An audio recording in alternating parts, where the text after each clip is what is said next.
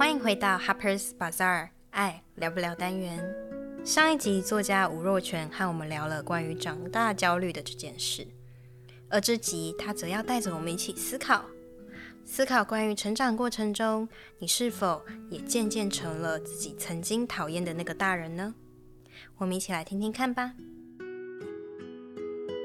Hello， 我是本集来宾吴若权，今天带着我的新书《越成熟越天真》，要来跟你聊聊长成了自己讨厌的大人啊！这件事真是伤脑筋哦。现在你可以拿个零食，倒杯饮料，跟我一起进入 Harper's Bazaar 爱聊不聊单元。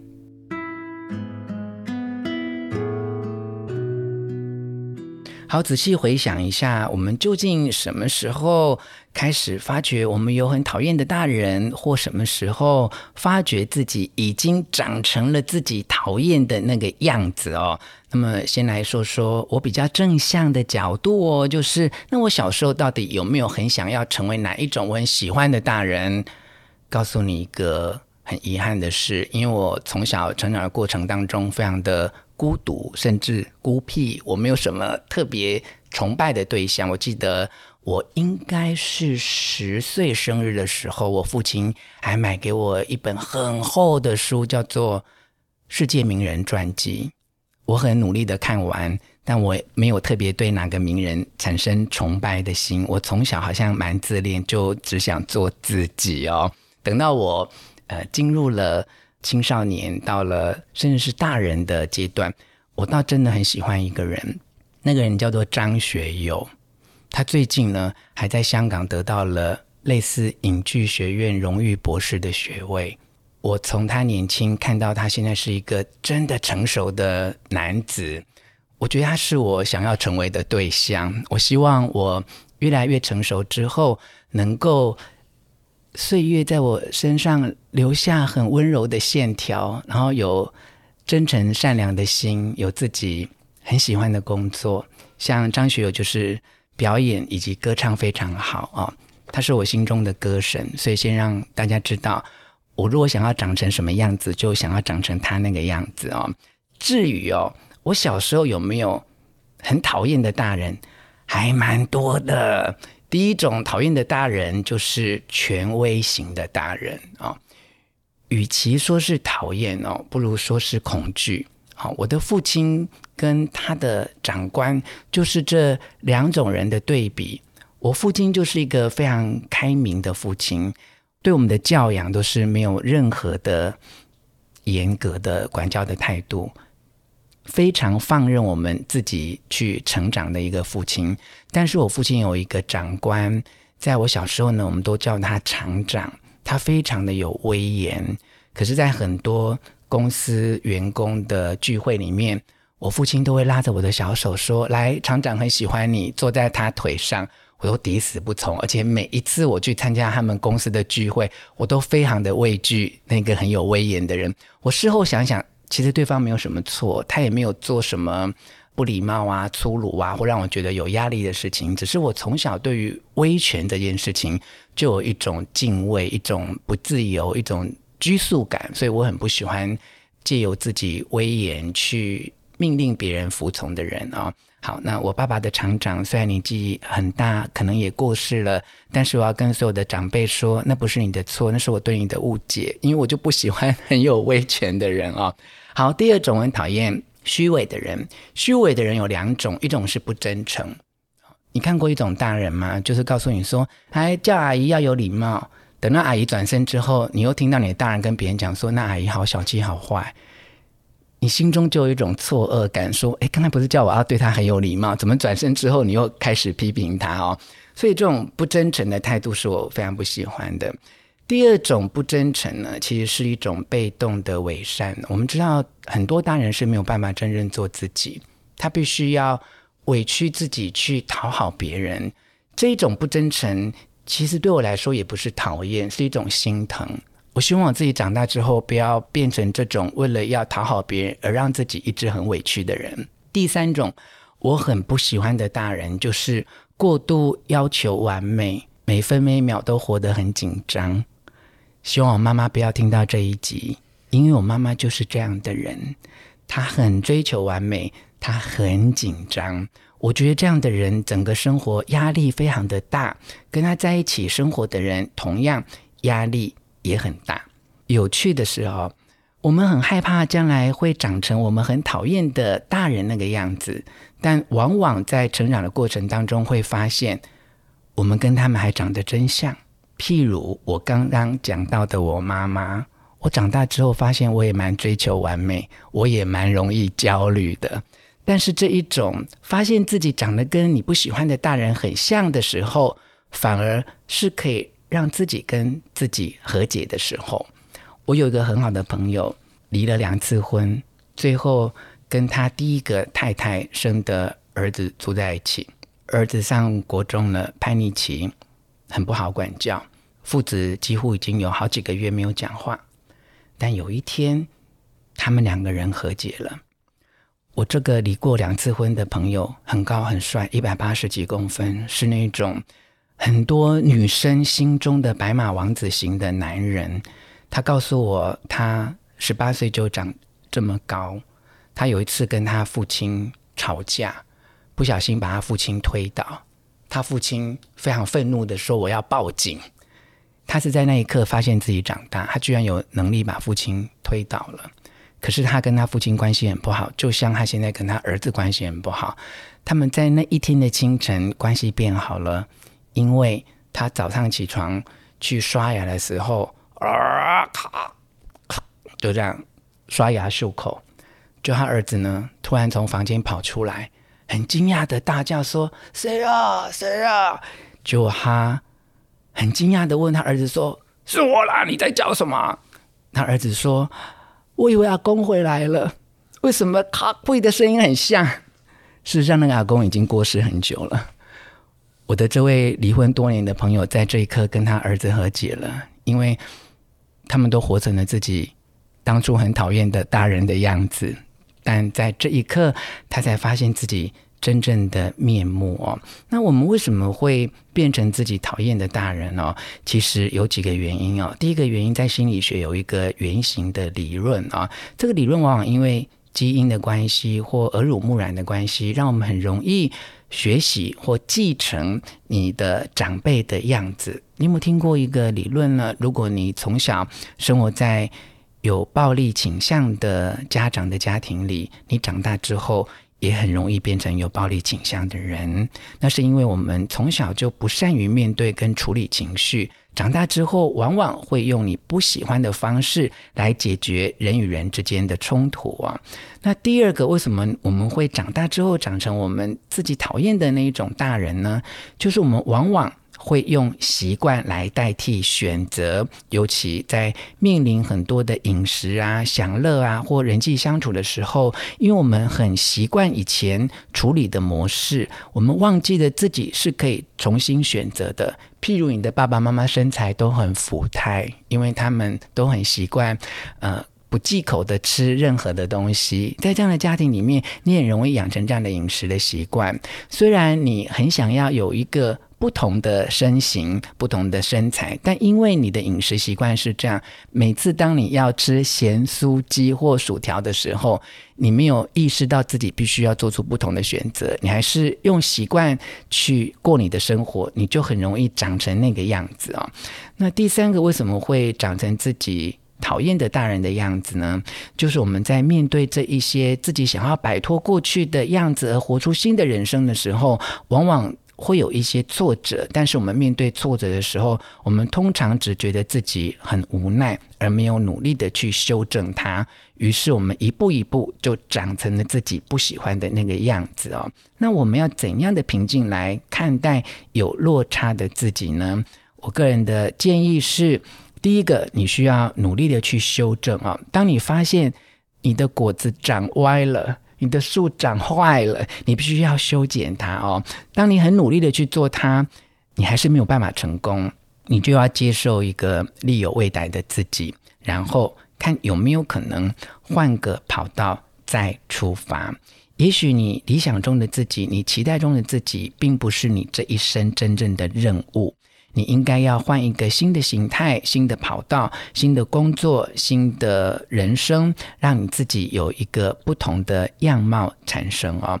第三个建议是，你可以尝试去疗愈童年的创伤哦。有时候我们长大会长成某一个样子，跟我们童年的成长经验有关。举例来说，我刚才提到了，如果你小时候父母亲是常常争吵，这样的环境常常会让你变成一个没有安全感的人，甚至每次碰到公司啊、朋友之间或你自己的感情过程当中有一些冲突，你都很容易认为那是你自己的错。当你面对这样的问题，你必须要能够回到你的童年，去处理你过去心里留下的阴影，你才能够真正走出不同的道路，活出新的人生。在很多朋友看到自己跟自己理想中的状态有一些落差的时候，都会觉得非常的失望，非常的痛苦，而且很害怕自己人生就这样下去了。我给你的建议就是，你有这个觉察跟觉知的能力，其实是一个好的开始。你必须努力去修正，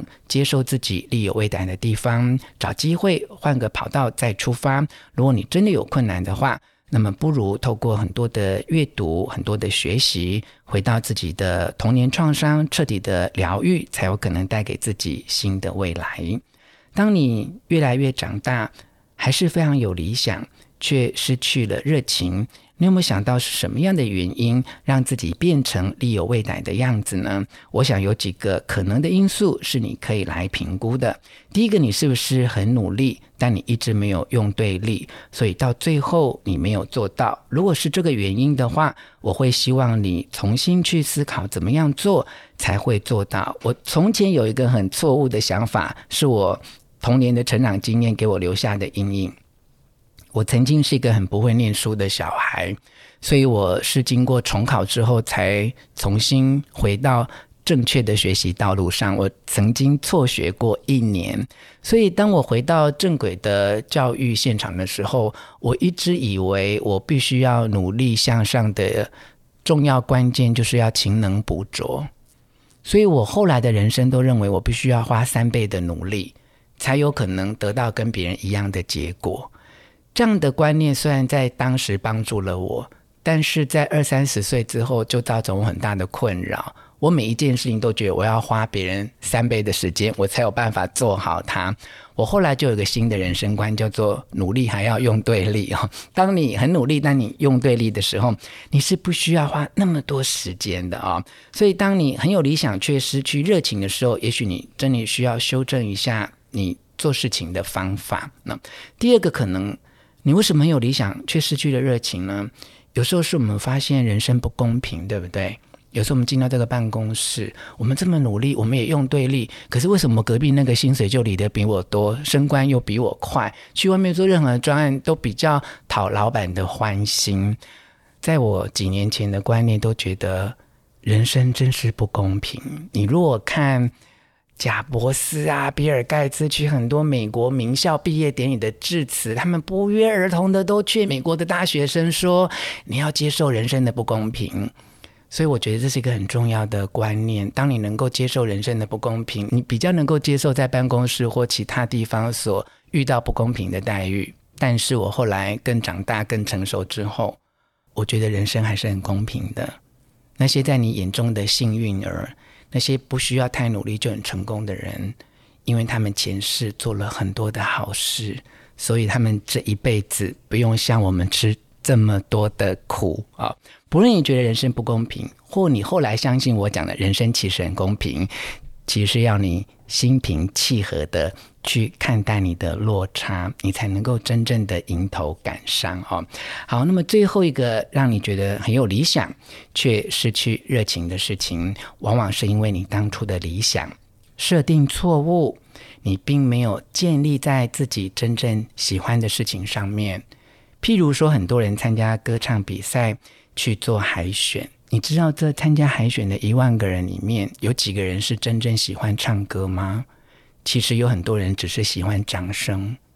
并不是真正喜欢唱歌。一个真正喜欢唱歌的人，是在没有掌声的时候，他依然唱得非常的陶醉。当你能够分清楚自己真正喜欢或自己不是那么喜欢，你就能够重新开始你的人生。虽然你已经长大了，我还是要鼓励你继续做梦，但是与其说是做大梦，不如发大愿，用你的专长，用你的能力去服务别人，会让你的梦想更有力量。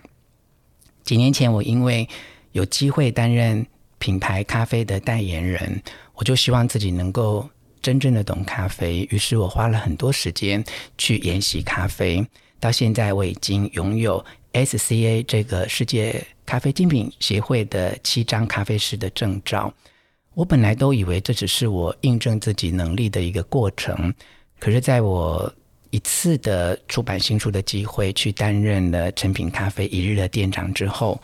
我突然发现其实我对咖啡是很有热情的。我觉得我很喜欢服务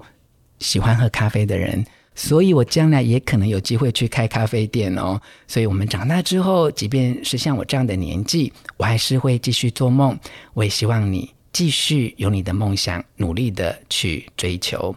就像我在《越成熟越天真》这本书说的，其实要胜任自己是美好的事情，但是其实胜任是一个危机耶。我们应该让我们一直保持在不够胜任的状态之下，因为发觉自己还不那么胜任自己，你反而更有努力的行动力去完成理想的自己。在不胜任的过程当中，发现自己的努力，自己的勇气，会让你的人生渐渐走上你想要的道路上。好，以上的分享呢，就是有关于我们怎样可以不要长成自己讨厌的大人那样的样子哦。接下来我要来回答网友的问题哦，这是我们在 Bazaar 的 IG 上面所收集到网友的提问。哇，大家都非常的热情哦，尤其呢，对于不想要长成自己小时候讨厌的样子，都有很多的看法，其中还有蛮多是情绪的发泄哦，把你不喜欢的大人都一起骂进来了。好，那我们来看看大家最不喜欢的特质，归纳起来有几个重点哦。第一个重点是不听人说话，只是机关枪式的重复自己想说的话。其实我告诉你哦，会一直不听别人说话而自己不断说话的人，是他非常没有安全感，而且他从来没有被好好的倾听过。因为他没有被倾听过，所以他也没有办法倾听别人，他只想要不断的讲话。你碰到这样的人，想要让他闭嘴的话，很重要的就是你必须要假装你很愿意倾听的样子。也许你觉得自己很虚伪，但是这种假装久了就会变成真的。当你愿意用日行一善的态度去倾听对方，对方他慢慢就会说少一点，慢慢就会转变他的态度来听你说话。这是一个很棒的建议，你可以试试看。第二个不喜欢的大人的样子是忘记自己的初心，满脑子只剩钱跟利益，不许孩子有所谓不切实际的想法哦。好，这的确让我们非常的困扰，但我们也不能够否认哦，钱相当的重要哦，没有钱很多理想是没有办法实现的。所以我会建议年轻的朋友们可以设定哦，你的钱要赚到多少才算是足够，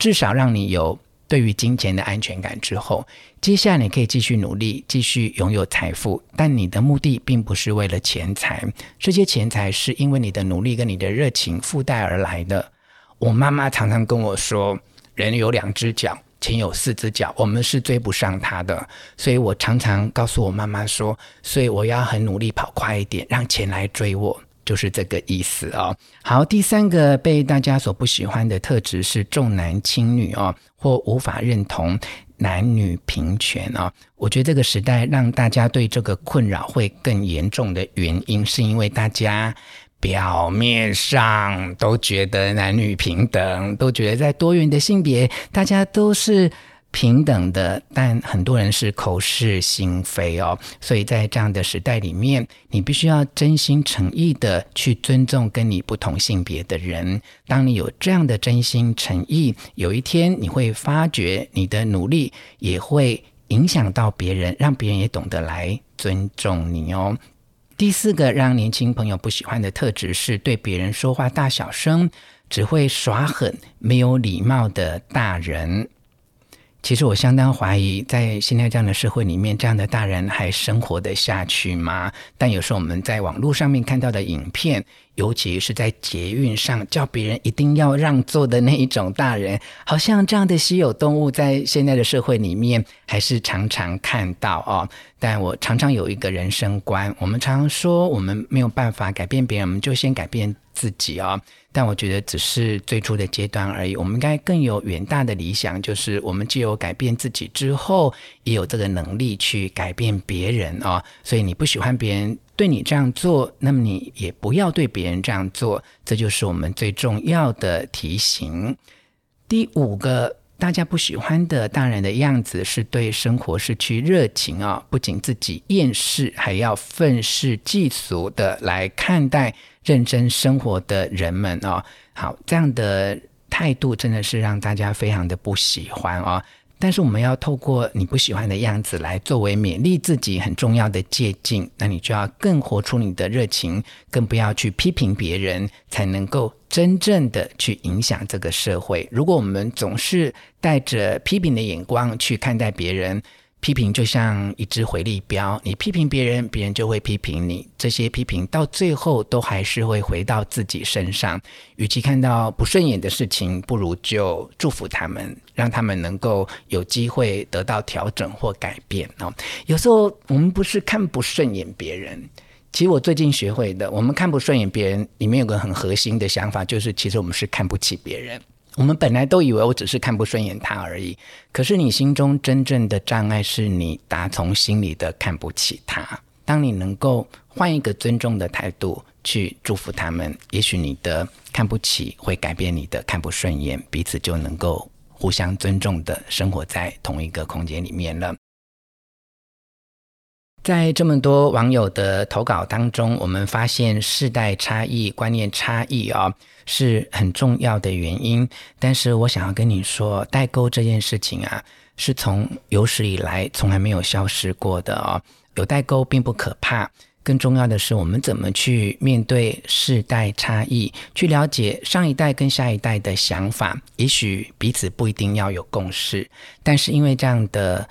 同理会让我们能够学会体谅，这个体谅就是一个桥梁。我可以跟你不一样，但是我尊重你跟我不一样，那么将来有一天你会成熟，你也会成为真正的大人或更熟龄的资深的老人，也许新一世代的人也用一样的态度来对待你，你也会觉得比较心平气和一些了。